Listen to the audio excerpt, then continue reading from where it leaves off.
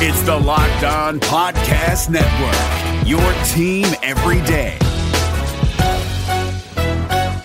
Hey guys, Gronk here, calling a 30-second hair huddle. When it comes to tackling hair loss, Hims has you covered. From clinically proven regrowth treatments to thickening, shampoo, and conditioner. Just go to 4hims.com for a free consultation. Then a licensed medical provider can help you with your game plan. If prescribed, Hims ships directly to your door. Get your hair back in the game with Hims. Try today and get a 90-day money-back guarantee at 4hims.com. Just go to 4hims.com/NFL. That's 4hims.com/NFL. Restrictions apply. See website for full details and important safety information. If you're a pro, you know that this is not efficient because you know there's a better way. There's also a better way to save. When pro customers buy building supplies in bulk at Lowe's, they save up to 20% every day. Buy in bulk and save up to 20% on concrete, gypsum, and gypsum accessories. At Lowe's, buy more, save more. Visit the Pro Desk or Lowe'sForPros.com for details. Discount applies to contractor pack items. Minimum purchase required. U.S. only. You are Locked On Packers, your daily podcast on the Green Bay Packers. Part of the Locked On Podcast Network. Your team every day. And you are Locked On Packers. Hello, this is Bill Huber, the publisher of PackerReport.com, part of the Scout.com network, which brings you some of the best NFL and college football coverage that you will find anywhere. Got a good show for you today, a day after the Packers beat the Houston Texans 21-13 at snowy Lambeau Field, and the early forecast for Sunday against Seattle, more snow, something to keep an eye on. Today's show, we will talk about Julius Peppers and go through the offense, defense, and special teams from the Houston game. But before we get rolling, I'd like to remind you to check out my work over at PackerReport.com, home of the world's best preview. Also, through Wednesday night, Packer Report members receive not 10% discounts on tickets, but 15% discounts on tickets. Really, where would you rather be on Sunday than Lambeau Field against the Seahawks? And Packer Report members also receive 10% discounts on gear through Fanatics. Talk about two great ways to take care of your Christmas shopping, and new and renewing members get Sports Illustrated. And also, please check out the rest of the great Locked On Podcast Network, which includes Locked On NFL and Locked On Fantasy. And if you like what you're listening to, please subscribe to this podcast via iTunes and the Android app.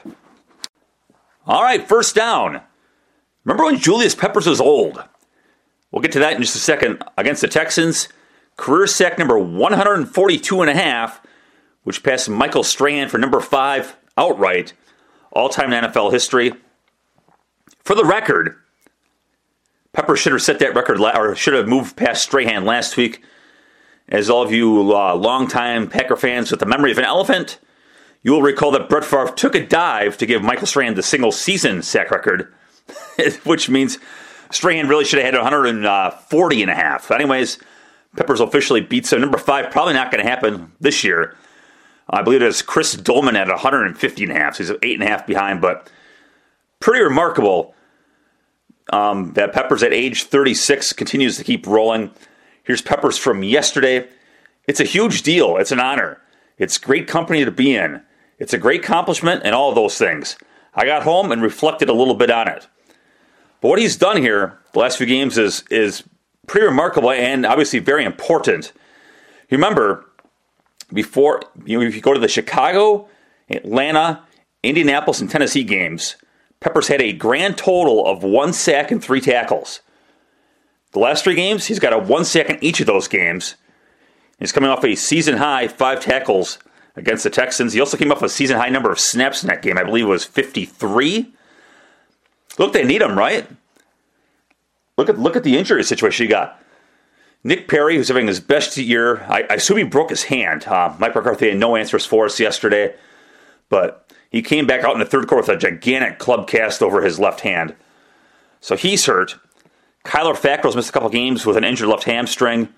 Clay Matthews, limited by the shoulder injury. So they are really, really shorthanded at linebacker. And, of course, Blake Martinez, too, at inside linebacker. So right when they needed him, here's Peppers. He limited his snaps for most of the year. I looked it up last night for a story over at Packer Report. A free story, by the way. Feel free to go check it out. In the first 12 games, the first 10 games, Peppers played less than half of the snaps 8 times. the last 2 weeks, because of all the injuries and Matthews playing inside linebacker to take care of the injuries there, he's been back over 50%. So this is the design all along. It was designed was to keep Peppers fresh for the games that mattered, and now lo and behold, look, all the injuries are there, and here's Peppers ready to go. And isn't it amazing? All these younger guys are hurt. Kyler Fackrell, a rookie, hamstring. Nick Perry hurt again. I mean, that's a bad luck injury. What are you going to do? Clay Matthews hurt again. Here's Peppers, 36, he'll be 37 in, 6 or 7 weeks. He's never hurt. Some pretty good genes there. Talked to Dom Capers about Peppers yesterday. Here's what Dom had to say about the accomplishment and his longevity. It speaks a lot about his career to be where he is in sacks. He's a guy that any time in this league that you do something over that length of time and do it consistently and do it in the way he's doing it now, that doesn't happen often. I've been blessed to have 2 or 3 of those guys. Kevin Green was that way. Kevin, down the stretch the last 4 or 5 years, he had very productive years. Julius has been productive the time that we've had him here. I also had Jason Taylor there in Miami, who was very productive.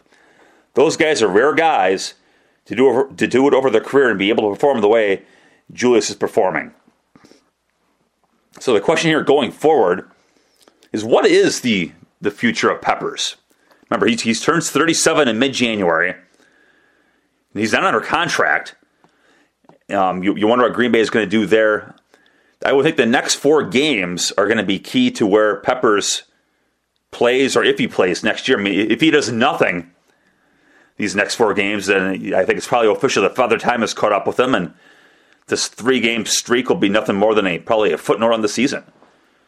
But if he keeps it going, say he has in these 4 games, maybe he has 3 sacks, and he finishes up with, say 9.5, or maybe even gets to 10. He's got 6.5 now. But if he can string together some solid games, I'm not saying great games. I mean, he's probably not going to be great at his age and at this snap count, but if he can be productive, there's got to be a place for him, right? I mean, it's part of that story that I wrote. I thought just for fun, where does he rank among the old guys in sacks this year? So I took it to age 35. The guys who are 35 and over, Peppers number 1 in sacks. So then I took it to 34. Then I took it to 33 and over. Then I finally took it to 32 and over. Even at 30, even among the 32 and up group, if you go back to guys 4 years younger, he's still 4th in sacks at 6.5. So for a guy who didn't do much for that 4-game spin I mentioned before, and was, looked like he was finally showing his age and all that stuff. Here he's as productive as any veteran player in the league. I mean, 32 is not old, is it, in the NFL? I mean, it's kind of maybe not the prime of your career as a pass rushing kind of guy, but kind of close, right? And here he is. He's 4th among that group in sacks. Pretty incredible, and they're obviously going to need him going forward, and we'll get into some of that stuff here in just a moment. But here's Peppers on his future. It's all about how I feel, how one feels, and having a purpose to it. Obviously, you know what the purpose is, the Super Bowl and all that stuff. But even without that, what's the purpose? If the season ends, I don't have a contract, obviously, and nobody calls and nobody says anything, which I don't think that will be the case, but I've got to sit back and figure out if I really want to play, and if I do, why? And I don't know. The Seahawks, after an ugly loss at Tampa, came back and demolished Carolina on Sunday night, and they will come to Lambeau Field as a 3-point favorite with the over-under of 46. If that kind of stuff interests you, do you want to get into that action? Then check out BetDSI.com. BetDSI has more than 20 years in business. They're a top-rated business and safe, which is why they've been in business for so long. And BetDSI.com has a great football special. Sign up today and get $10 free just to try their service. BetDSI is also offering a 100% bonus on your first deposit. They've got great customer service and fast and easy payment of your winnings. They've got hundreds of football and basketball wagers. In fact, you can bet on practically anything at BetDSI, from UFC to European hockey to Bundesliga soccer. You name it, you can wager. And BetDSI even has live in-game wagering on all football, basketball, and other major sporting events. You can play basically anything at BetDSI. So go to BetDSI.com. That's BetDSI.com. Go there now and use promo code Packers10 to get your free wager and start winning today. That takes us to second down, and I look at the offense from the game against Houston on Sunday. The two stars are actually the two stories. First, it's Jordy Nelson. 8 catches, 118 yards, 1 touchdown. And a day when the offense is really having trouble doing anything, it was Nelson to the rescue. Look at that passing game. Nelson had 118 yards, and he caught all 8 passes. They were actually thrown his way. The other 2 targets were throwaways. So 8 for 8, basically, for 118. Nobody else had more than 19 yards. So he had 99 more yards than anybody else. And when they needed him, there he was. Obviously, the touchdown pass where the guy slipped and fell. But 14-7, he makes a 21-yard catch in the sideline. And then later, he makes a 28-yard play up the field. And I like Bob McGinn's description of a gentlemanly catch. On the 21-yarder, he gets up and he thinks he got hit helmet to helmet. So what does Jordy Nelson do? He looks over to the defender to see if he's woozy. And then he points out the fact that the guy looked a little bit woozy to the guys on the Texans sideline. So a fair assessment by Bob of a gentlemanly play by Nelson, typical Nelson. But here we go. Nelson on pace for 92 catches, 1,163 yards, 13 touchdowns. Not bad after a torn ACL. He is 9th in catches, 9th in yards, tied for 2nd in touchdowns. Now, there's a couple caveats here. He's 5th in targets. I mean, he's been thrown to a ton. And if you look at it, he is 55th in yards per catch, 112th in catch percentage, and 108th in yak per catch. That's yards after the catch per catch. Now, go back to 2014. He was 12th in yards per catch compared to 55th, 61st in catch percentage compared to 112th, and 60th in average yak compared to 108th. So by all those measures, I mean, he's not nearly as good as he was in 2014. But that's okay. I mean, that's the big picture. I mean, that's okay, right? I mean, I don't think anybody expected, well, you know what? Maybe we did expect Nelson to come out and be Superman. And he's not.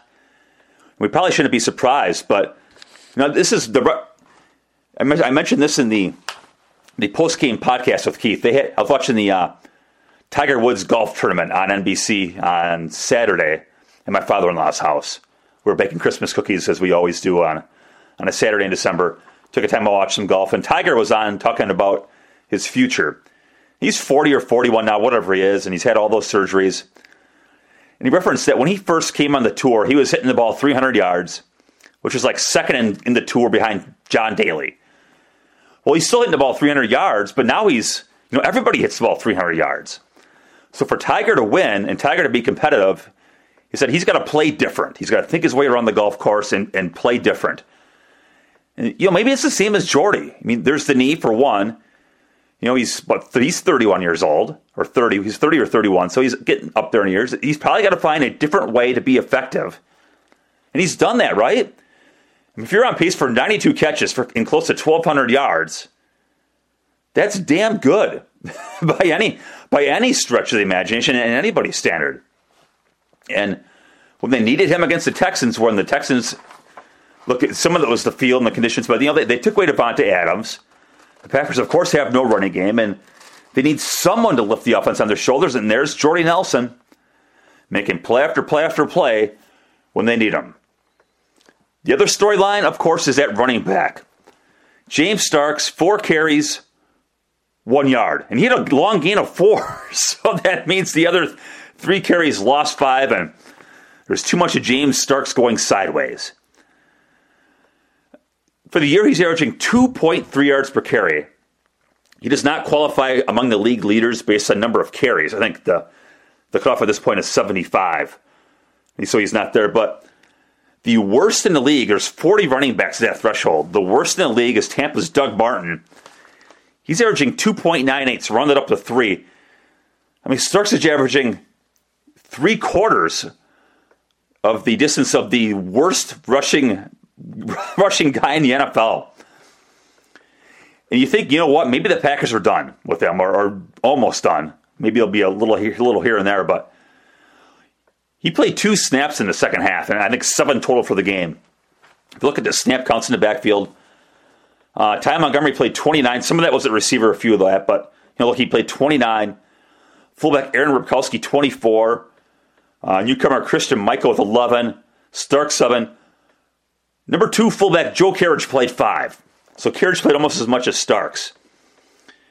And then when the going got tough, it's 7-7, and there's Ty Montgomery. He played all 20 snaps on the Packers' scoring drives of 98 and 89 yards. There's Montgomery playing all of it. Those are the Packers' best drives of the game, obviously, and probably their best drives of the whole season. And Montgomery came up big. That 32 run from their 11. He shows patience, shows enough speed to get to the corner, and then stiff arms the Texans' leading tackler, Bernardrick McKinney, to the ground. And he finished. So Montgomery finishes 6 for 40. The rest of the backfield, Michael 9 for 19, Ripkowski 3 for 14, Starks 4 for 1. So that's a combined 16 carries, 34 yards. So they averaged 2. Montgomery's over 6.5. And with Montgomery playing all 20 of those snaps, maybe the coaching staff's going to figure out that he's their best guy, and it's time to play with Ty Montgomery.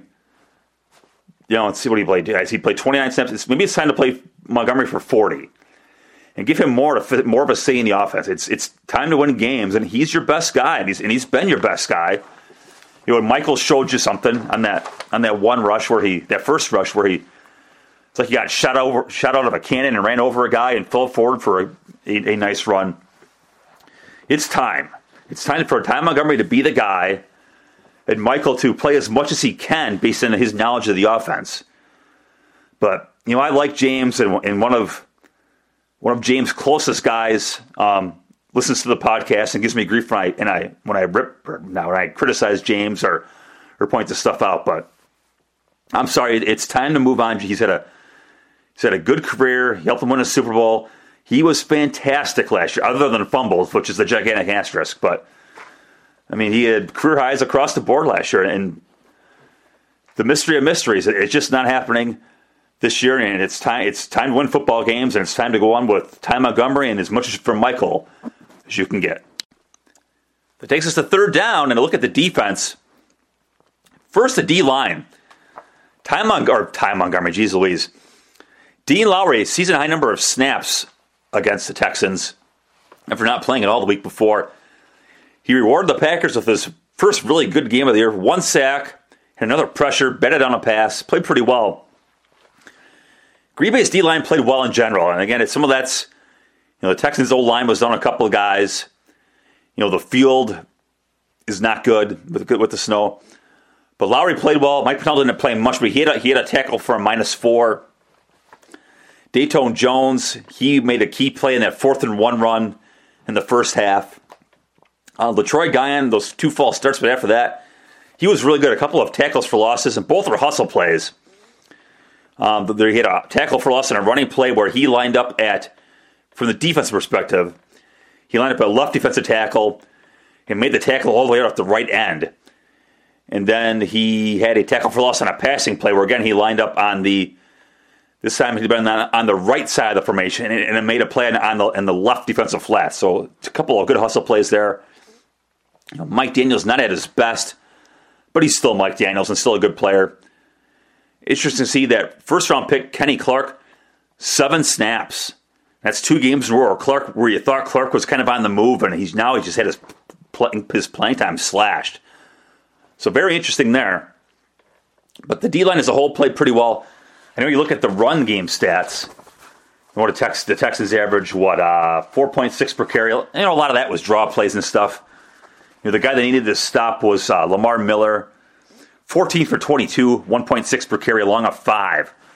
So they stopped him. Again, a lot of the Texans' production was draw plays and a few scrambles. They need it, and they're going to need that because what in the hell do they do at linebacker? They are a train wreck. It seems like injury-wise, it's 1 step forward and 1 step back for quite a while. Nick Perry, as we mentioned, with the club on his left hand again, having his best year by a mile in his career. And then, what can he do for the rest of the year with a club on his hand? Matthews, with the bad shoulder, 29 mostly ineffective snaps. And he probably wouldn't have played 29 snaps if not for Perry going down. It seemed like Matthews ended up playing a lot more regulars. At the start, it looked like he was playing mostly third down. And he ended up playing more in the regular packages because of that. Julius Peppers played 58. I think I said 53 earlier. So he played 58. I mean, I realize he was nursed along for most of the year, but is that sustainable? Inside linebacker. Joe Thomas played 63. I mean, you don't want that, do you? J-Ron Elliott, for the first time all year, played a lot. I think 21 snaps. He didn't do anything. Kyler Fackrell was playing a lot. He's been inactive the last 2 games with a hamstring, but he was playing a lot, but he wasn't doing anything. Maybe Blake Martinez, the rookie inside linebacker, returns, but he wasn't playing all that well either. So the linebacker core is a disaster at this point, and I don't know what they do to get it fixed. So that puts it on that D line to keep playing well. So that linebacker core, whether it's the outside linebackers rushing or the inside linebackers getting clean reads to make tackles, they're going to need all the help they can get because, Jake Ryan played pretty well in his return, but when your best guys are Nick Perry and Clay Matthews, and they're not Nick Perry and Clay Matthews anymore. So it's up to the D line to really rescue this defense, and good luck. Seattle coming to town. The Seahawks have a terrible offensive line, but 40 points against the Panthers. Who the hell are they? They also scored 40 against the Panthers on Sunday night. So it's going to be a hell of a test. We'll get into that, obviously, further down the road. But this D-line played well against the Texans, and they're going to have to keep going forward. And that takes us to 4th down and to play the special teams against Houston. These guys are terrible. The Packers special teams are terrible a few weeks ago. I mean, the touchdown return against Indy, and they'd gone from near the top 10 in my special teams rankings to 22nd. But again, after at least getting a draw against the Eagles, and the Eagles have great special teams, at least a draw, if not an outright win there. Against Houston, Jake Shum beat Shane Lechler net punting, and Lechler may be the best puncher in NFL history. Victory Green Bay. Punt returns. Randall Cobb, 2 long returns, an average of 14.7. Ty Montgomery, 39-yard kickoff return. They win the kickoff return battle by 11.5 yards per return. Crosby and Chum handle the snow well. Houston's kickers did not. Chris Brown fell in the extra point that he missed, and then Lechler hit the ball pretty far, but he was just hitting low rockets. He was definitely punting tentatively. So this is a good sign. Seattle special teams, great. They were, I think, 5th the last time I ran the numbers, and Philly was 3rd. So, they're an elite group. Tyler Lockett, one of the fastest guys in the league, is one of the returners. Special teams coordinator Ron Zook pointed out yesterday, they are fast, they're experienced, and they play a lot of starters. So in a game where, look, you're going to have to play a great game to beat Seattle. The Seattle defense is a Seattle defense, and they're going to challenge the Green Bay offense, which I'm still not convinced is that good, even though they played pretty well. The defense is, they've given up 13 back-to-back games the last couple weeks. I'm not convinced they're that good. They're going to have to play great on both sides of the ball, and that means the special teams are going to have to play great as well, and to at least not lose the game. Now, I'm not asking the Packers to go win the game on special teams, but they can't lose it on special teams, and they're going to be tested the max on Seattle, but at least that group is trending in the right direction. And that will do it for this episode of Locked On Packers. Once again, be sure to check out the Locked On network of Locked On NFL and Locked On Fantasy, and check out Locked On Seahawks while you're at it. And please go over to PackerReport.com and check out my work over there. Thank you, as always, for listening. I wouldn't do it without you. Have a great day, and I will talk to you tomorrow. Is democracy in danger or decline? Condoleezza Rice, William Galston, and Carlos Gutierrez and others take on this question in the fall edition of The Catalyst, a journal of ideas from the Bush Institute. Surveys show Americans place less trust in institutions like the media and business. Others contend America has faced far more challenging periods and emerged strong. Leading policymakers, Bush Institute experts, and respected journalists take on this debate. Read about it at bushcenter.org/catalyst.